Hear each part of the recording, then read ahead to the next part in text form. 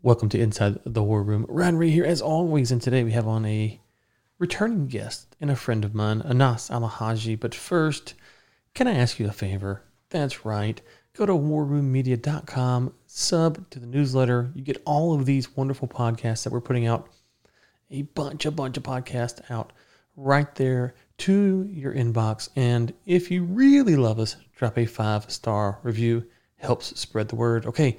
Anas Alhaji is a keynote speaker, energy guru. If you follow him on Twitter, which we'll link to, or his website, you know that he knows everything it seems to know about the oil and gas and energy space. And with that being said, let's get to the great one, Anas. Anas, it's been far too long since you've been in the war room. It's good to have you back. How are you doing? Thank you. Doing well. Okay. Thanks again. Let's get into it because maybe give us a snapshot. We're recording this on September 19th, 2022. What is the state of the global energy economy? Well, as you know, it's a total chaos almost all over the world, especially in Europe. But one of the biggest news that we had last week was, of course, OPEC birthday. OPEC became 62. And OPEC now, of course, it's OPEC Plus, is playing a pivotal role in the world today relative to its past 60 years. So in the last 60 years, it done certain things, it done something good, done something bad. They had some wrong decisions along the way. But what we've seen from OPEC in recent years, especially I'm talking about the last since 2016, and especially in the last 3 years and after COVID hit, we've seen kind of a new platform.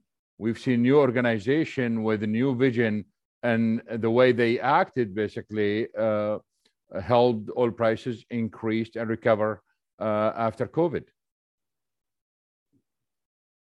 When you say a new vision, what is the new vision versus the old vision? Well, let me give you two examples here because this is kind of will explain what's going on. Historically, when oil prices, when oil demand increased, and those countries start increasing their own production to meet the growing demand, some countries reach a limit and they cannot produce anymore. Therefore, they cannot meet their quota on the way up. And what happened historically is the biggest countries of OPEC, those with large spare capacity, they literally infringe on the market share of others and increase their production substantially while the others cannot do anything. The others basically felt, okay, the bigger countries are increasing their production and therefore they are lowering prices or at least preventing prices from going up. And therefore, I don't benefit from that cooperation anyway. What we've seen in 2021 was from OPEC Plus that the biggest countries in OPEC refused the past. They did stick to their quota. They did not infringe on the market of others who couldn't increase their production to reach their quota. This is something new. This constitutes a change in market behavior. This constitutes a change in market structure. And it was very important for the increase in prices that we've seen. Now, forget about the impact of Russia and Ukraine in this case. I'm talking about the increase from like $35, $40 to $85. That was mostly caused by OPEC behavior or the new behavior.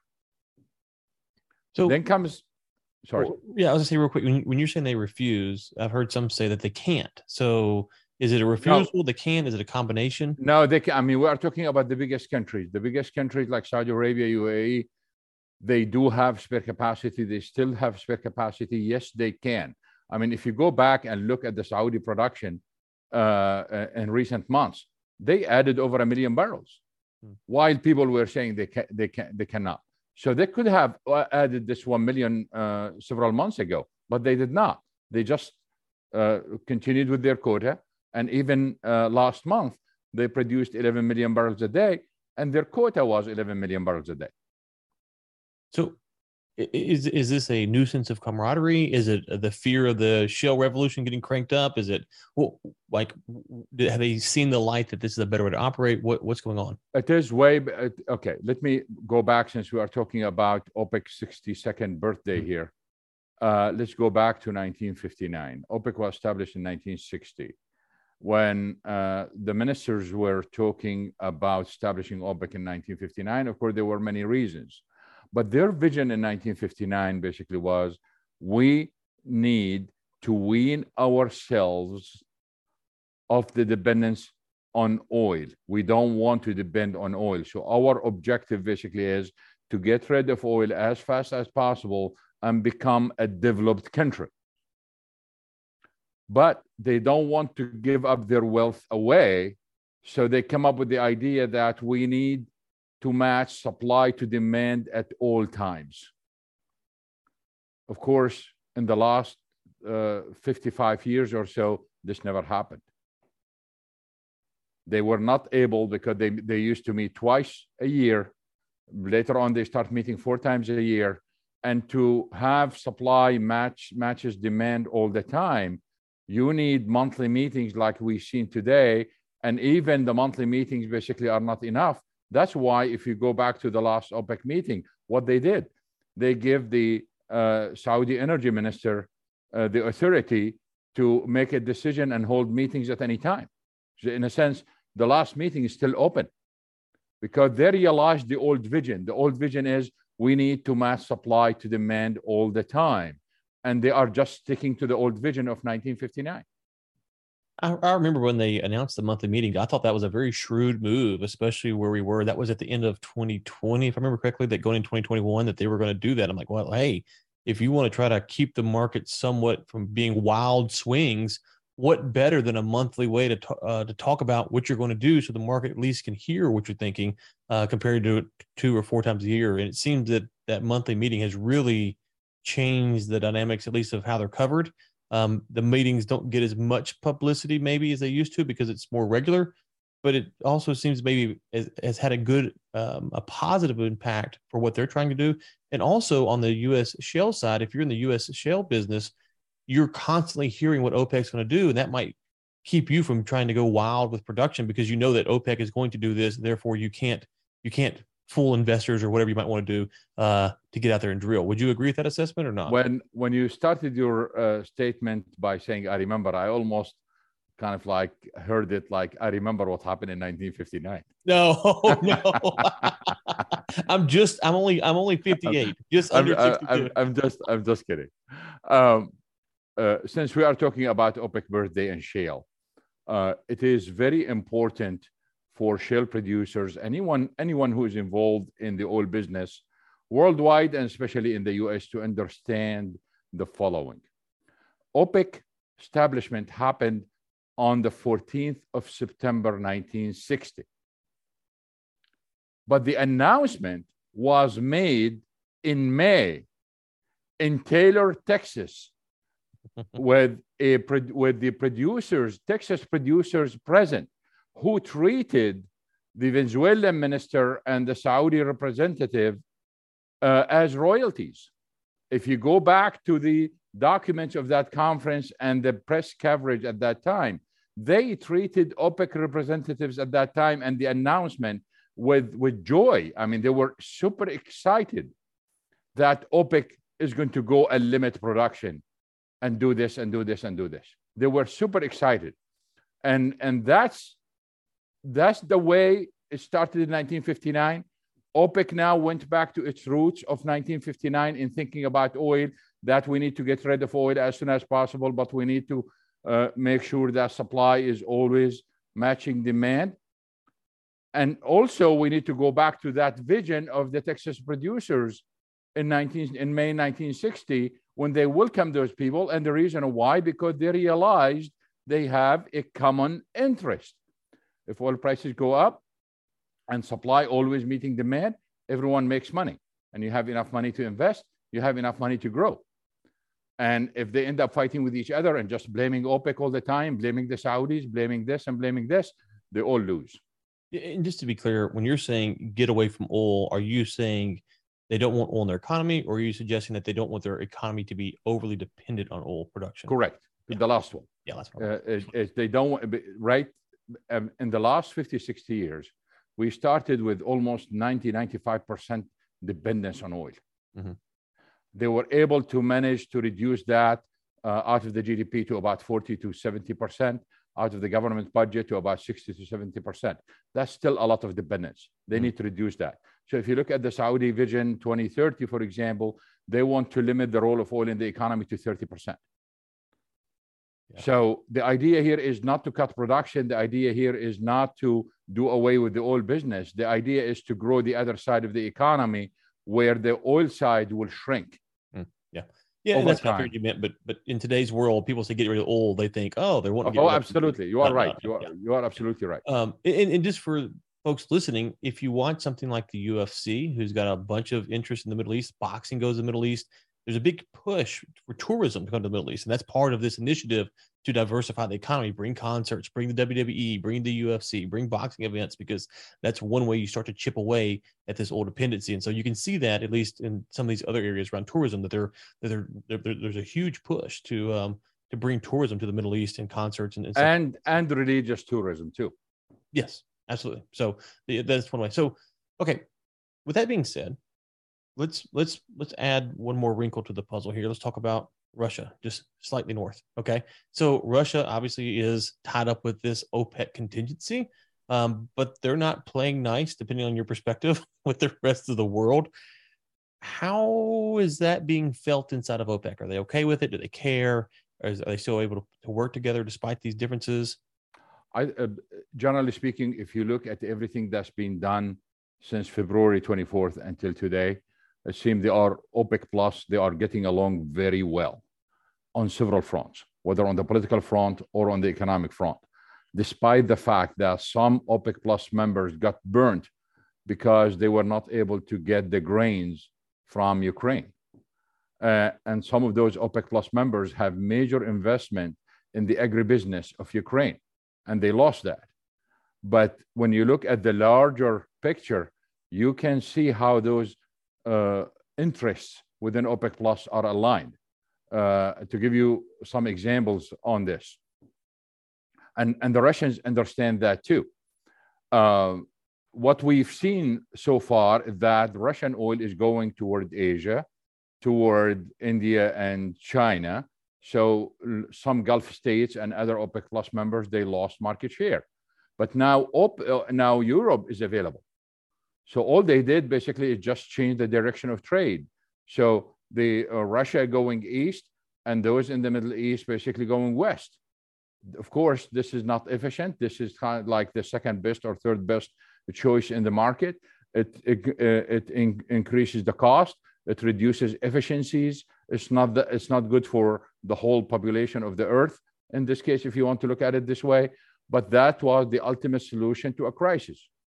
So there is no competition, at least yet, among OPEC plus members because the amount of oil available to the market is still limited. And therefore, they are able to switch supplies between Asia and Europe, and they are fine with that. Oil prices remain high. You still remember the Saudi prices are $4 or $5 above Brent. So they are still making $95 today anyway. And they are really good with that. The other issue is the politics of it. The politics of it is we cannot isolate what the Democrats and what Biden said and did about some of those countries in the past and the way those countries are working with Russia. We cannot isolate the facts, the attitudes toward the war in Yemen and toward other issues in Saudi Arabia, for example, and the attitude of Putin and Russia. Let me give you two examples why Russia is very important to OPEC plus, and especially to the Gulf countries and to Saudi Arabia.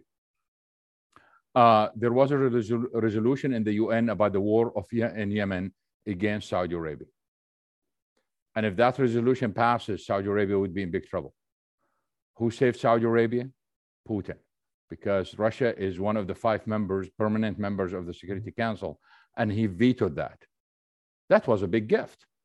Then there was, as you recall, the climate change resolution in the UN. And if that passes, it will be a disaster for the oil producing countries. In fact, it will be a disaster for Texas and any state that depend on oil, because that would have been, it was really a badly drafted resolution. Who stood up and vetoed that? It was Putin. At the same time, you have President Biden, who is bad-mouthing the Saudi leadership and bad-mouthing oil all the time. So if you are a Saudi leader or a leader of OPEC Plus, whom you are going to choose? You have a guy who stood by you and a guy who wants to fight you. So their position, basically, from a political point of view, is very clear. So I've seen you have been talking some about this, haven't followed it closely. Is there a threat on the US dollar being reserve currency through this time? Can it go that far? Or I know traditionally you've held that this is not something that's likely to happen. Is that still your position, or has this reshifted it to where the dollar? Yeah, let me summarize that. The dollar is still king. It's still the global reserve currency. It lost some market share in the world, but it's still dominant. Oil is still priced in dollar. It has been priced in dollar. It is priced in dollar, and it will remain priced in dollar for a long time. So we have no problem with this. I know there are some groups who are just going kind of overboard on the dollar, etc., and the pricing of oil. There are several things they don't understand about the pricing of oil in dollar. First of all, that's the only choice. Why? Because to price oil, which is the largest traded commodity on earth, you need three conditions in a currency. Three conditions. The first one is you need liquidity. Historically, if you look since the early 70s until now, the liquidity was only in the dollar to cover that trade. The second one is you need a currency that is relatively stable relative to other currencies. You don't want a currency that collapses and you end up with problems. And when you talk about volatility here, when the euro came out later on, it does not fit. Why? Because when you deal with the dollar, you are talking about one government and one central bank, and that's it. Europe, the EU is 28, 29 countries. And we already have seen Brexit, and that influenced the value of the euro. So the euro basically does not meet this condition. And the third condition is you need a widely accepted currency that everyone accepts around the world, and the good and the bad who uses that currency. And that was historically, that was the dollar. So by default, the dollar is the ultimate machine for pricing oil in this case. However, countries can receive their revenues in a different currency based on their interest. So let me clarify a couple of myths here, because this is very important to understand, because some people made a big fuss out of this. Saddam Hussein did not price his oil in euro. Saddam Hussein did not ditch the dollar in oil pricing. All he did, he had some money reserved by the UN, because all the oil sales were sold by the UN and they received the revenues, and they refused to give him his money. So he asked them to convert it from dollars to euro. That's it. Has nothing to do with oil. The same thing with Gaddafi when he switched the revenues. The same thing with Venezuela. The same thing with Iran, and now the same thing with Russia. There is nothing priced in ruble. Nothing. They are getting revenues in ruble. So oil remains priced in dollar. Now, someone might say, well, hold on. We have an exchange in Shanghai, China, where oil is literally priced in yuan. Well, yes, on paper. Why I say on paper? Because the price in the exchange, the price of oil in yuan in the exchange, is a mirror image of the dollar pricing. After you adjust for quality, you adjust for timing and geographic location, it's a mirror image of the dollar pricing in Dubai market. So a mirror image of the dollar means that everything is still priced in dollar anyway. And therefore, oil still priced in dollar, and we are not going to see that changing in the foreseeable future. So to your point about Gaddafi and to Saddam, people have argued that one of the precursors or that kind of led to the U.S. wanting to topple these regimes was, trying to get away from the petrodollar kind of mentality. And you're saying that that's not really an accurate representation? A complete nonsense. I'll tell you why. Because I was involved in this. I've been following this almost on daily basis. Okay. The war already happened before even Saddam switched to euro. The oil for food deal happened with full control. Remember the inspectors and all the daily news about the inspectors and all those stuff. All of that happened before the switch to euro. So you have the war and you have the inspectors and the oil for food deal, all of this before the switch to euro. And all the oil sales of Iraq being controlled by the UN and by default by the US. When the US said something they don't like, the UN will stop. So what happened is because of violations and because the Saddam regime prevented the inspectors from going to certain sites, the UN stopped paying 1/3 of the revenues, because the oil revenues, he was allowed to sell certain amount of oil every month. And then they will collect the revenues. The revenues will be divided into 3 different buckets equally. One will go for reparation of Kuwait. One will go to the UN operations, and one will go to the government of Iraq. So he has 1/3 of the revenues. And those revenues basically been piling up in dollars. His economic advisors understood that the dollar is going down and the euro is going up. And the way they thought about it was, hold on just a second. If I'm not going to get this money, at least I can earn some extra by exchanging it to euro. So they submitted an application. They asked the UN to change. The UN basically asked the United States, and it was the United States who approved the change. The UN cannot do this on its own without the US approval. And I do have clips of news basically when the US basically approved this. So why they approve it and then go after him for the same reason they held him with? Fair enough. Okay. And the same thing for Gaddafi, basically. It has nothing to do with the switch. The sanctions been on Gaddafi forever. Okay, so let's go back to Putin and Russia. He's passed out gifts, as you said, to the Middle East. Obviously, he's favorable with China. We've had a guest on last week who was arguing that part of their whole strategy is to deplete the U.S. of its weapons to help China out. And so, how is Russia able to survive this long, prolonged, really slow war of attrition? Is going into it, it's not as if they have a huge economy relative, especially to the U.S. And so, how are they able to keep this going? Is it just simply they were able to shift their trade lines, as you mentioned, or is it their economy is struggling and they can't keep this pressure on their economy? It's a fact of life. All the major events in history and all the major events that we've seen in our lifetime, there are always conspiracy theories about them all the time. Just pick up any event.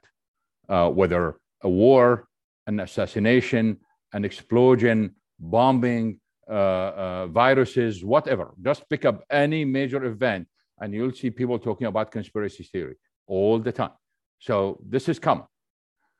But let's stick to the facts and what we know. What we know is the United States went to 2 major wars for a very long time, and we lived fine. Your family, my family, and everyone else, basically, we as if the war did not exist in this case. Russia is a big country. Russia is a rich country. And what they've been doing in the last 10 years or so, they've been among the few countries in the world that built up a massive budget surplus, massive trade surplus, and they ended up basically building a very large gold surplus in the last 10 years.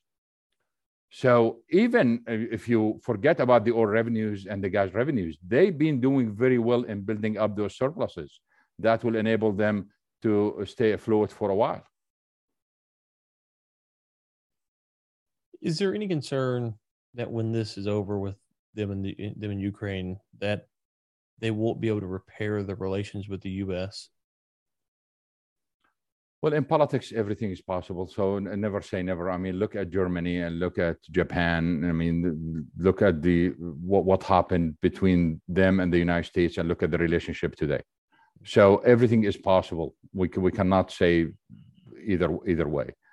But the issue for me is this: while everyone is fixated with Ukraine, everyone is talking about Putin and Russia, etc. People are not noticing the deterioration that's happening in Europe. And this is really a serious problem. When the life of a European basically become less and less and less in terms of quality, while they were the world, the golden standard for quality of life. And now it's getting less and less and less and less. And this might continue for a very long time because the energy crisis just started. So what is next? They are already exhausting their reserves by giving subsidies to their people. How long they can continue giving those subsidies? And after that, when they need rescue, who is going to come and rescue them? The IMF? Then the IMF is going to choke them just the same way they choke Africa and the poorer nations in this case. So it feels as if the final target is really Europe, particularly Germany. It's not even Ukraine or Russia or China. Yeah, that's what, Noam Chomsky, last week, he said that, that he's a little frustrated. I'm paraphrasing, but, more or less the U.S. could negotiate with Putin. They could push for a de-escalation, and they're not. And that the person that's going to pay the most is the European, because the U.S. and the U.K., from his perspective, are not willing to work to de-escalate this situation. And so therefore the Europeans are going to pay the price long term. Absolutely. And the Europeans basically are paying two prices at once, not only the price of the war. You have the price of the war and you have the price of the wrong climate change policies they've been following. So they are paying both. And you add to it the energy crisis that's going to escalate over time. And you can realize what's going to happen in Europe. And the problem is, if you look at people in the Middle East or Africa or the poorer nations in Latin America or Asia, those poorer people basically are already accustomed to hardship. They are accustomed to this type of living. Europeans cannot. And if you look at the newest generation, even here in the United States, like your children and my children, those guys, if they survive on everything that uses electricity, if the power goes out, their life is out. Their life, their freedom, everything about their life goes out. What they are going to do then? So I've been following the energy markets podcasting, talking about it for about 6 years now.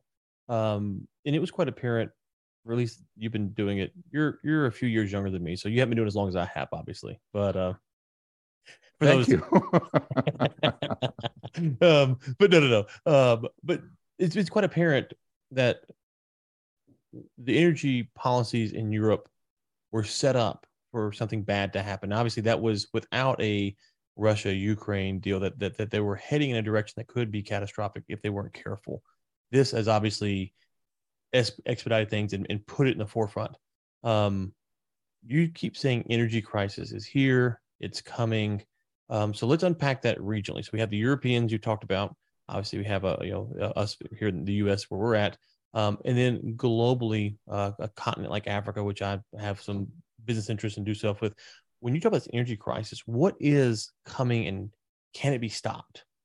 When talking about the future energy crisis, you are right. Even without the invasion of Ukraine, we were going to go through it. In fact, even if we end up with a recession, even if we have additional supplies, even if Iran comes back, even if Venezuela comes back, even if Nigeria and Libya basically produce at full capacity, they are just delaying the inevitable. It's going to happen. And there are several reasons for that. Let's go back in history first. When we look at innovations and technologies, let's say look at the last 200, 300 years, that's been widely adopted by the world. Those technologies have certain characteristics until they were widely adopted. So when you look at horse and carriages versus a car, that was a major event in history. And why horse and carriages disappeared and cars took over throughout the world? Because car basically First of all, it gives freedom to people, including freedom of mobility, and at the same time, it saves time. So you need freedom and time as the essence of success of those new discoveries, these new things, etc. Now you go to moving from landline phone to smartphone. It's exactly the same thing. It gives us more freedom, and it gives us free mobility, of course, part of that freedom, and at the same time, it saves time. Now look at what we are doing with the new energy technologies that people are spending a lot of money, and they want us to switch from the fossil fuel, nuclear, etc., to them. The first fact of life is wind turbines are more than 100 years old. So anyone who think they are new, they are not new. If you look at the solar energy and you look at the panels, they are as old as the wind turbines. So they are not new. Electric vehicles are at least 30 to 40 years older than gasoline vehicles. So these are old technologies that existed but did not survive because of their problems. It took major government intervention worldwide with the spending of trillions of dollars basically to push them through in the markets. And because of this, now let's compare, because people are saying, oh, we are going to see the change and the shift to electric vehicle the same way we've seen change from horse and carriage to cars. No, that's not the case, because the conditions that I mentioned are not met. How an electric vehicle is going to save me time? How electric vehicle is going to give me more freedom? So that's not correct. The same thing when you look at intermittent energy. You are stalling me. Okay, while the energy that is there for 24/7 basically is moving me forward. So if you go and you want to study historical trends are very clear. We need to move toward more technologies that give me more freedom, including mobility. And I mean, look at all the apps and all the internet things where we can work from home. I can go build a cabin in the mountains and work from there. I can go to the middle of the ocean or work on a lake. Why people love that? Because of that. Mobility, freedom. Within that, we have the freedom of mobility. And at the same time, it saves time because I don't have to drive to work and get stuck in congested roads, etc. So that's why they become widely spread. So this is a fact of life that the Europeans did not pay attention to. And if you look at further details, we are really facing some major problems because of the mismatch between the speed of getting rid of fossil fuel, nuclear, and the speed of implementing the renewable energy. There was a big mismatch. That's why Europe basically have a crisis. Remember, the energy crisis in Europe started like 4 or 5 months before the invasion of Ukraine. And when we had record natural gas prices, we had record electricity prices, that was before the invasion because of this mismatch. My personal problem is, and I want to clarify this because this is a very important point. I am for the use of all energy sources because energy demand is skyrocketing and we don't have enough sources. So we need to use all energy sources, including solar and wind and all the geothermal and hydro and nuclear and fossil, everything. We need all of that. So I am not against solar and wind, period. I am not against electric vehicles at all because we need all types of technology for transportation if we want to maximize our security. And we know we need the ultimate mix. What I am against basically is the hype of solar and wind and renewables and the hype of electric vehicles and others. So it's the hype basically that we are against. We are not against those technologies because we do need those technologies. Yeah, well, I mean, I don't know of anyone who's in kind of our position who disagrees with that sentiment, right? But I am holding a book up right here. I hope you can see it. It's called How to Blow Up a Pipeline. And this whole book is arguing, all the methods that they should do to get rid of fossil fuels. And when you read it, it's like you want to send us back to the Stone Age. And so, I was talking to someone the other day about U.S. oil production, and they were saying, well, we don't need to import oil, this, that, and the other. I said, well, hold on. I hadn't looked at recent numbers, but U.S. consumes about 20 million barrels a day. We're producing, let's call it 11 to 12, somewhere in that range. How do you make up that 8 million barrel a day deficit? Not only from a production standpoint, the materials, the labor, the technology, all, it's just not, you can't snap your fingers and do it. And they're like, oh, I didn't realize that those are the numbers. I said, yeah. So before we start advancing these ideas and hyping ideas, we have to stop and think about what would it look like for the U.S. to live on a 10 to 12 million barrel a day oil budget? Fundamentally different than a 20 million barrel a day oil budget. Well, a couple of things here. You said that everyone agree with me on this. Everyone in our kind of circle, like yes. When you say this, it's like, yes, that's the most obvious thing. When you speak to environmentalists, especially, they don't agree. And the irony is, and this happened to me twice, when you agree with one of them, they go crazy. They get angry because you agreed with them. You are not supposed to agree with them. You are supposed to be the boogeyman all the time. Mm-hmm.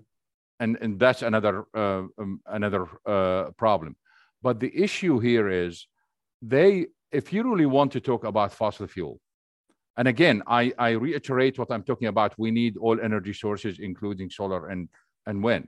But when we talk about fossil fuel, and we talk especially about oil in particular and oil and gas, we should focus on the net impact, not only on the ills of the oil and gas industry, because the benefits on the other side are just amazing by any standard.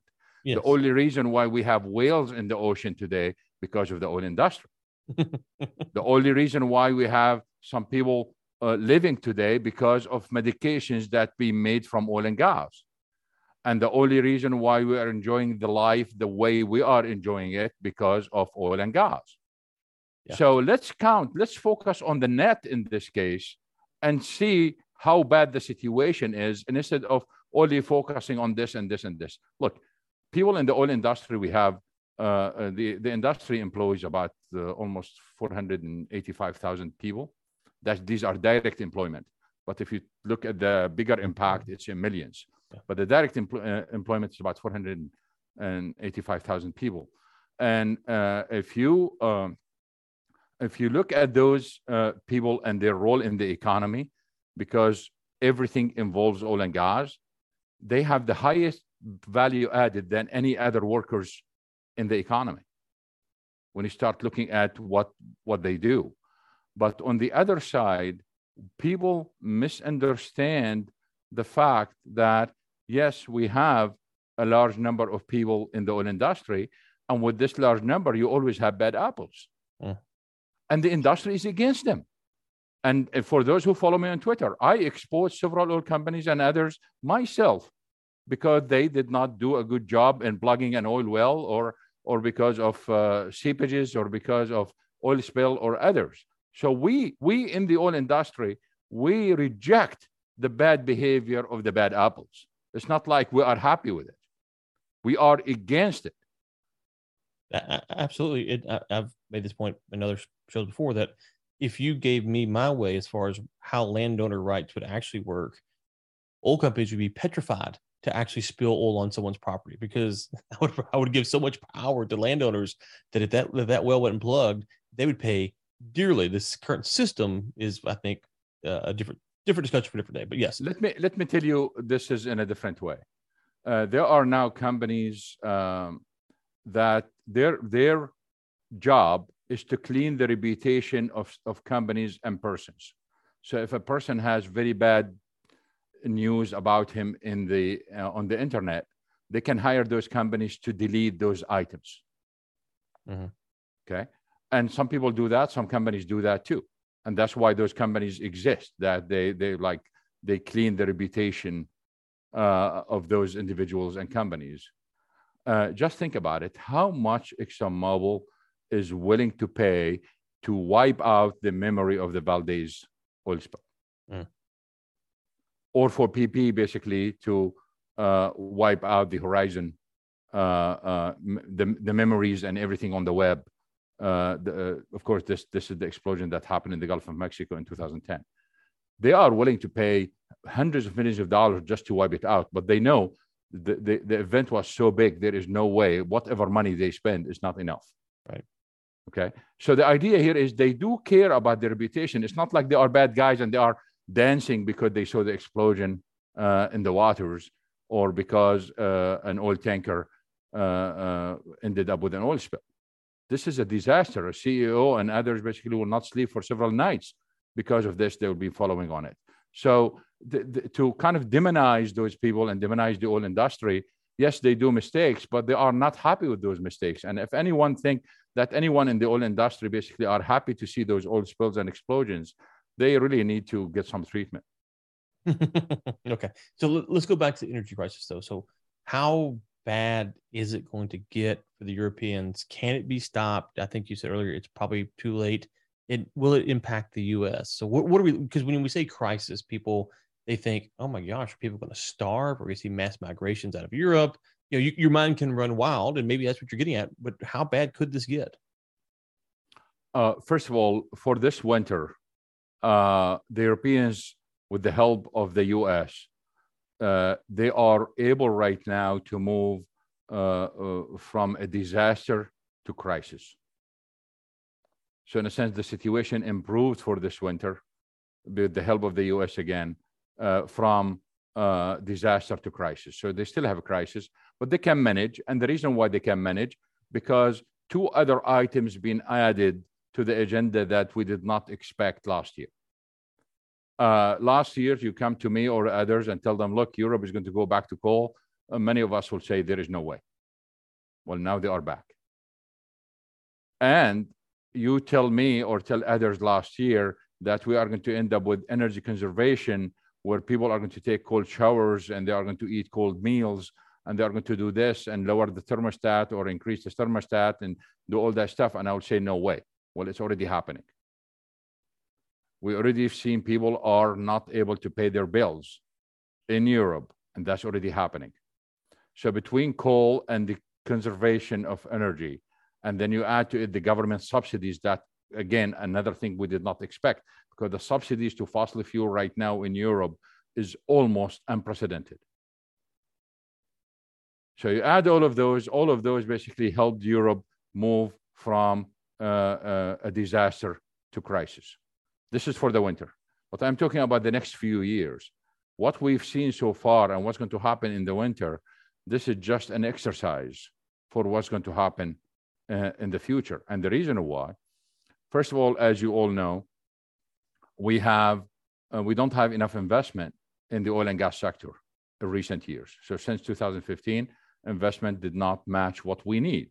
And the shortage in investment is so huge that we cannot remedy this in a couple of years. It will take several years if we want to remedy it, and suppose that we don't have ESG and we don't have those people at the UN. But the problem is not here. The problem is not the fact that we have investment shortages. Even when we talk about renewable energy, we don't have enough investment in renewable energy. So the shortage in investment, or the lack of investment, is all over the energy spectrum, including nuclear, hydro, and coal. But the biggest problem is not here. The biggest problem is the failure of some of the green policies that no one is counting on. And it's going to happen, and it's already happening. We already seen it since last year. The failure of the green policies, or some of the green policies, by default means increase in demand for oil, gas, and coal. But I'm already short without even counting for the failure. So you can see how the gap between supply and demand is going to get larger and larger and larger. And because none of the outlooks are counting for the impact of the failure of the green policies, they are going to hit us really hard. And all of a sudden, because the International Energy Agency, for example, is not counting on it. They are painting this rosy picture. We are going to do this and this and this. It's a complete lie. So what does to close that gap, suppose that we are going to end up with major attitude change worldwide, we need several years. And several years, a lot of people are going to die because of that. What does that mean for oil prices then over the next 3 to 5 years? Now, oil prices are going to go up, but the fact is because of demand destruction and because of demand decline. Many of your audience and others on Twitter already noticed that I always talk about demand destruction and demand decline. These are two separate things. Demand destruction, we cannot recover that, period. And demand destruction comes out of change in technology and change in consumer tastes. And change in consumer taste comes out of a crisis like this. If I cannot afford it, I cannot afford a big house, I cannot afford a big car, etc., I'm going to change my attitude, period. I'm going to change everything. So that's demand destruction. Demand decline is mostly related to the economic situation, mostly related to income and prices. So if prices are high, my income is lower, and therefore I can reduce my demand. But once prices decline and my income goes up, my demand goes up. So the decline in demand can be recovered, but the demand destruction cannot be recovered. So what we are going to see basically is we are not going to see oil at $500 or $400, etc. These numbers, no. And the reason why, because of demand destruction, we are going to reach a point where people cannot afford to pay for it, and therefore they will suffer until they find substitutes in this case. So oil prices are going to go up, but I don't think we are going to reach very high numbers like some people are talking about, simply because demand destruction is going to cap that. So is it a good time in the U.S. to be in the oil industry, or is it a bad time? Because as you know, we cannot give investment advice here. No, timing, I mean, as a worker, like a service company working, like absolutely. In fact, I give 2 presentations at 2 universities in Africa, one in Nigeria and one in Ghana. And I told the students, look, this is your lifetime opportunity to go into petroleum engineering or geology or some chemical engineering.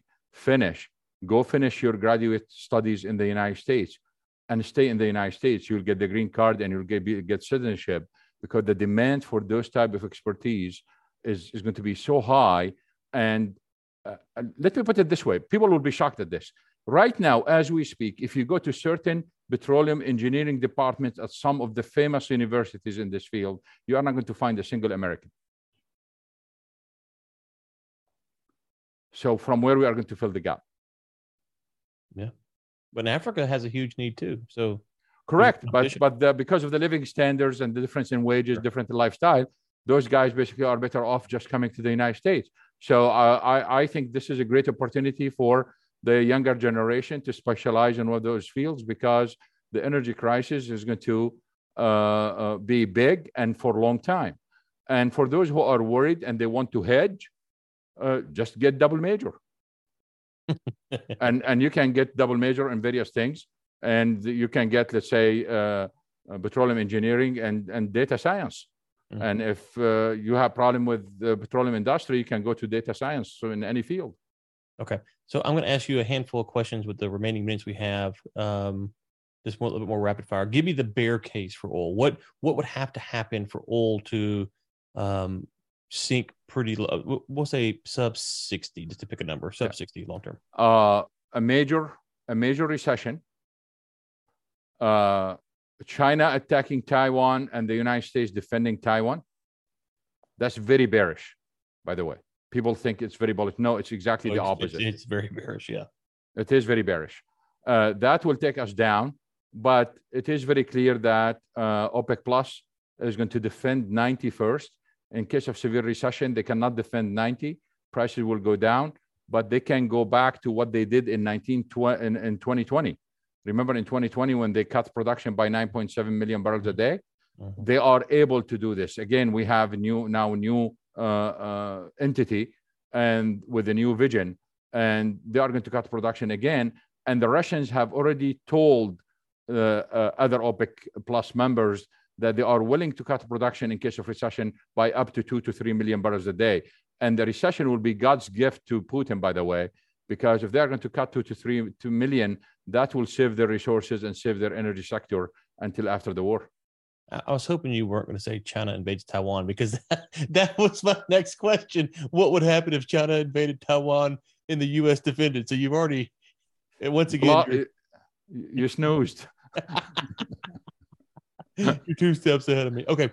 When will Russia-Ukraine finally come to an end? If you had to make a prediction, like, is this something that we have to deal with for another year? Do you feel like this is sustainable for, you said earlier, long-term wars? Is something that Russia can sustain for year over year? It is very hard to tell, and I don't have an answer. But from my readings over the years, basically, I learned something, and probably you read it in some of the books here that you read, that we move from a high-intensity war to a low-intensity war. Mm-hmm. And probably that's the most likely scenario, that we move to a low-intensity war. Okay. You mentioned a global recession. Obviously, there's a lot of fears apart from China invading Taiwan. FedEx came out and said that they're seeing bad signs in the economy. How likely is it that we are on the precipice of a global recession? The problem is, I know people are along the political lines. Those who are against Biden, they want to take it to the extreme when they talk about recession.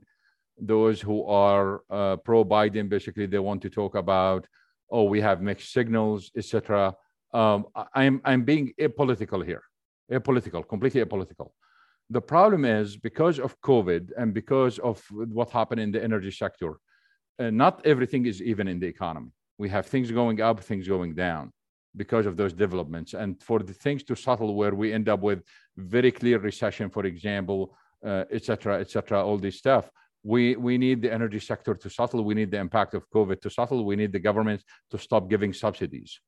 But by the government's pouring a lot of money into in form of subsidies for food and fuel, and because of the energy sector, the boom in the energy sector, and because of the impact of COVID that we are still having problems with, it is very hard to be certain about this anyway, because it's mixed signals all over.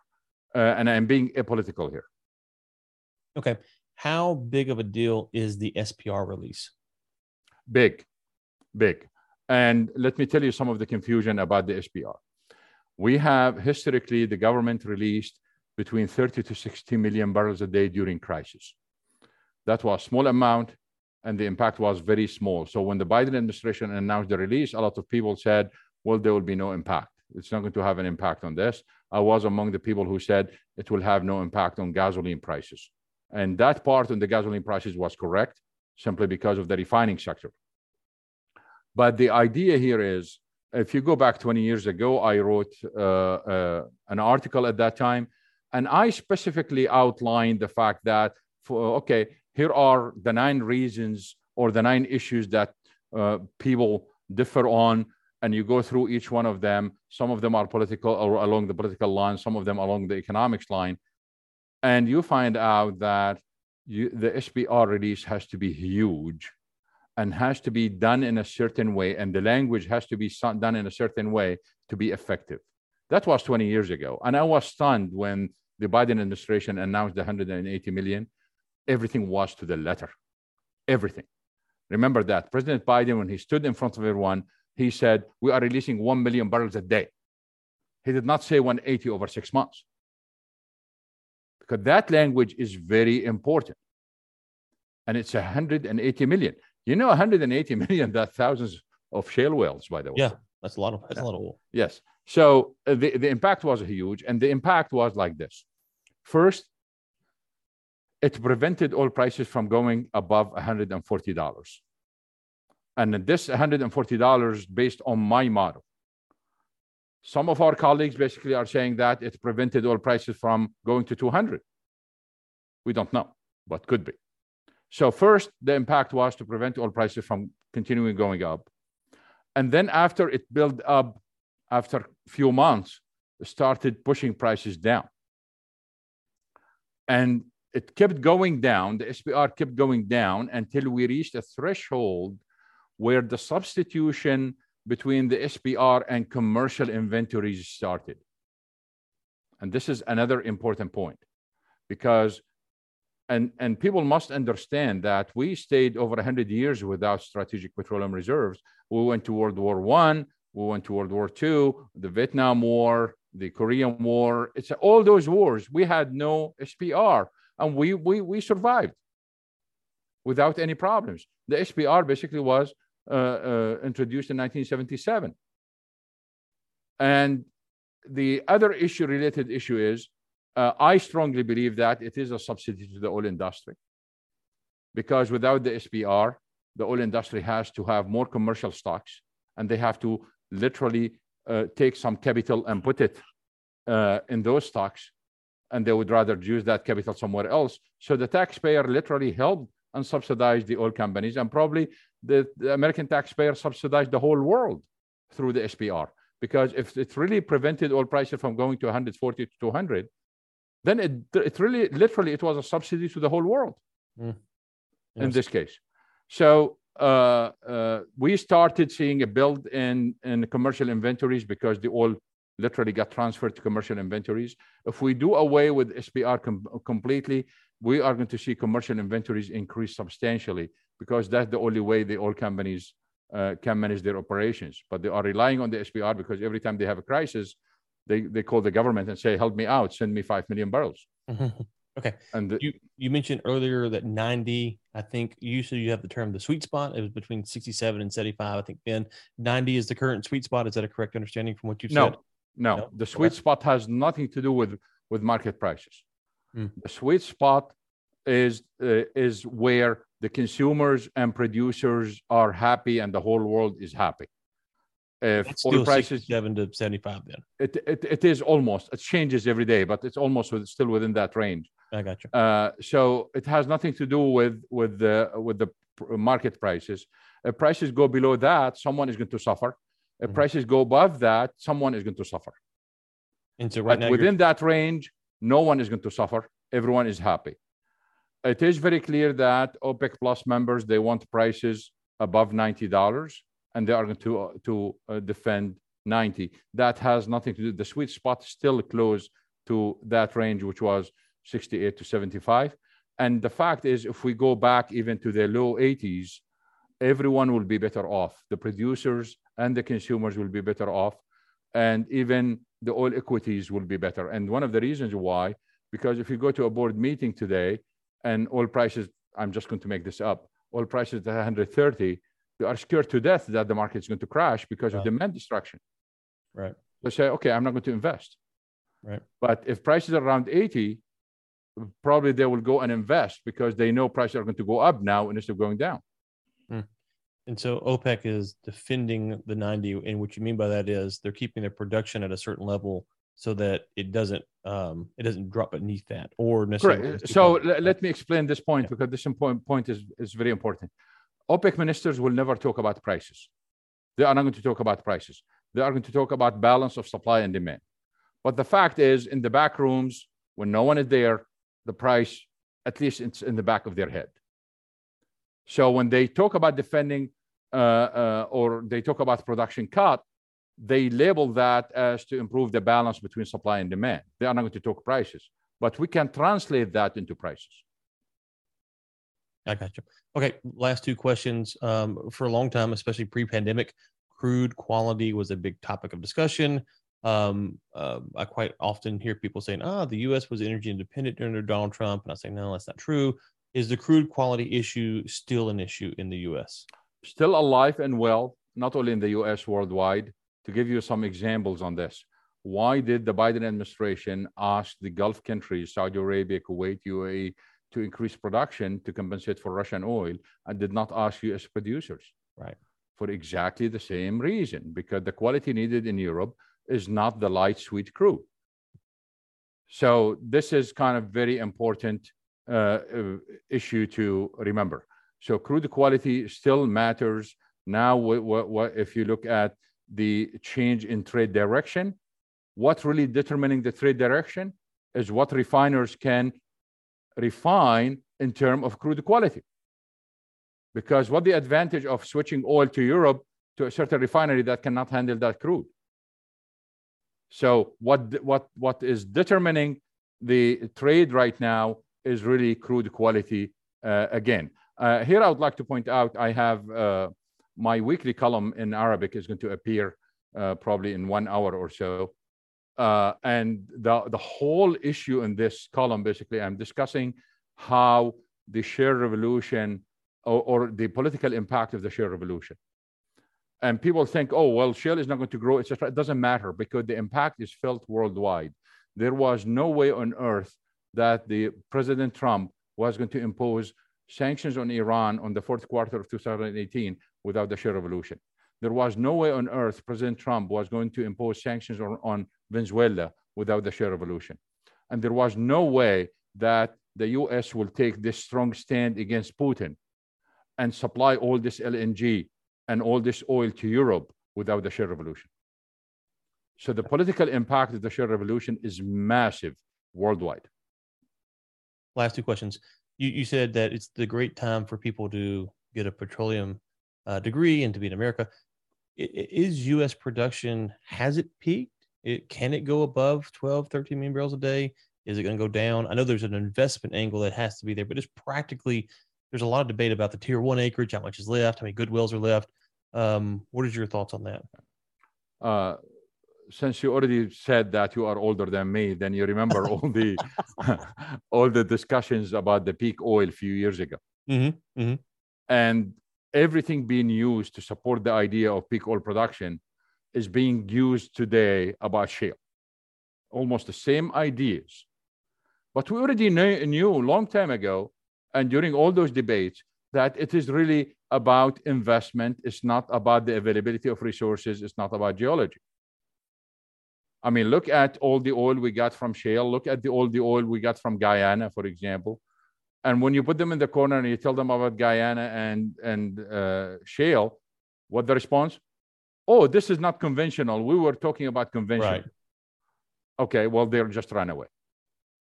Well, and that's what I would say, that the potential here, and I'm not saying it's going to happen next year, but there's massive amounts of oil reserves in Africa. And so at some point you could turn those on or start. I mean, the pipeline theft alone in Nigeria is just nauseating. But why? We don't have to go that far. Look at California. We still have massive amount of oil in California, but because of regulations, we cannot invest in California. Mm. And I personally lost massive amount of money because of the regulations in California. So it's not about the availability of investment. Investment is there. It was killed by the government of California. Mm. Okay. So here in the United States, we still have a lot of oil. We need the proper regulations to help investors. Okay. Last question. You said earlier, if someone would have told you this was going to happen, you wouldn't have believed it because it was such a radical shift. What would be one thing that someone would tell you right now that's going to happen in 2023 that you go, no, that's not possible, that we can at least look for? Like, oh man, wow, this is a sudden shift. Collapse of OPEC plus. Collapse of OPEC. Okay, I'm with you. That seems highly unlikely. So I'm with you there. Okay, any final words for someone like maybe Big Oren who's jealous that he couldn't be here today? Well, he got to realize that he should be on. I mean, he can. There is enough technology to change his picture and change his voice and change all of that stuff. So without anyone knowing about him, he can just use those apps and come in, and he will appear like Tom Cruise and with the voice of someone else. Okay, Anas, it was so good to talk to you once again. It's been far too long. But the world's crazy, so I want to get your perspective on it. So thank you for your time today. Well, drop by. Let's go to that barbecue place again. I've been thinking about that the whole time you've been talking. Okay, all right. Barbecue was so good. All right. And so we'll link to your Twitter. Anywhere else you want to send folks to? Yes, basically, as you know, I'm returning back to the speaking circles. So I'm going back now into several speaking trips. People can go to my website, which is my first name, my last name, ANAS. ALHAJJI. There is an application form there if they want to fill it out quickly. It'll take 3 minutes to fill it out if they are asking about the speaking engagements. And people can follow me on Twitter. It's at Anas Al-Haji, again, ANAS ALHAJJI. I put a lot of information there. And my final comment is for those who are listening, I know some people unfollowed me because I put a lot of stuff in Arabic. Look, Twitter has this translate function at the bottom left of every tweet. And I put some really high quality and sometimes breaking news that does not exist anywhere in the world in Arabic. So all you get to do when you see a tweet in Arabic, just click on it, then click on translate, and you'll get it in the language of your browser that you are on. All right, Anas, you are, as always, a gentleman and a scholar. It is good to talk to you, friend. Thank you. Okay, there it is. The great one, Anas Al-Haji. Hope you enjoy it. Go be sure to follow him on Twitter. And while you're there, follow your boy as well. And we'll talk real soon.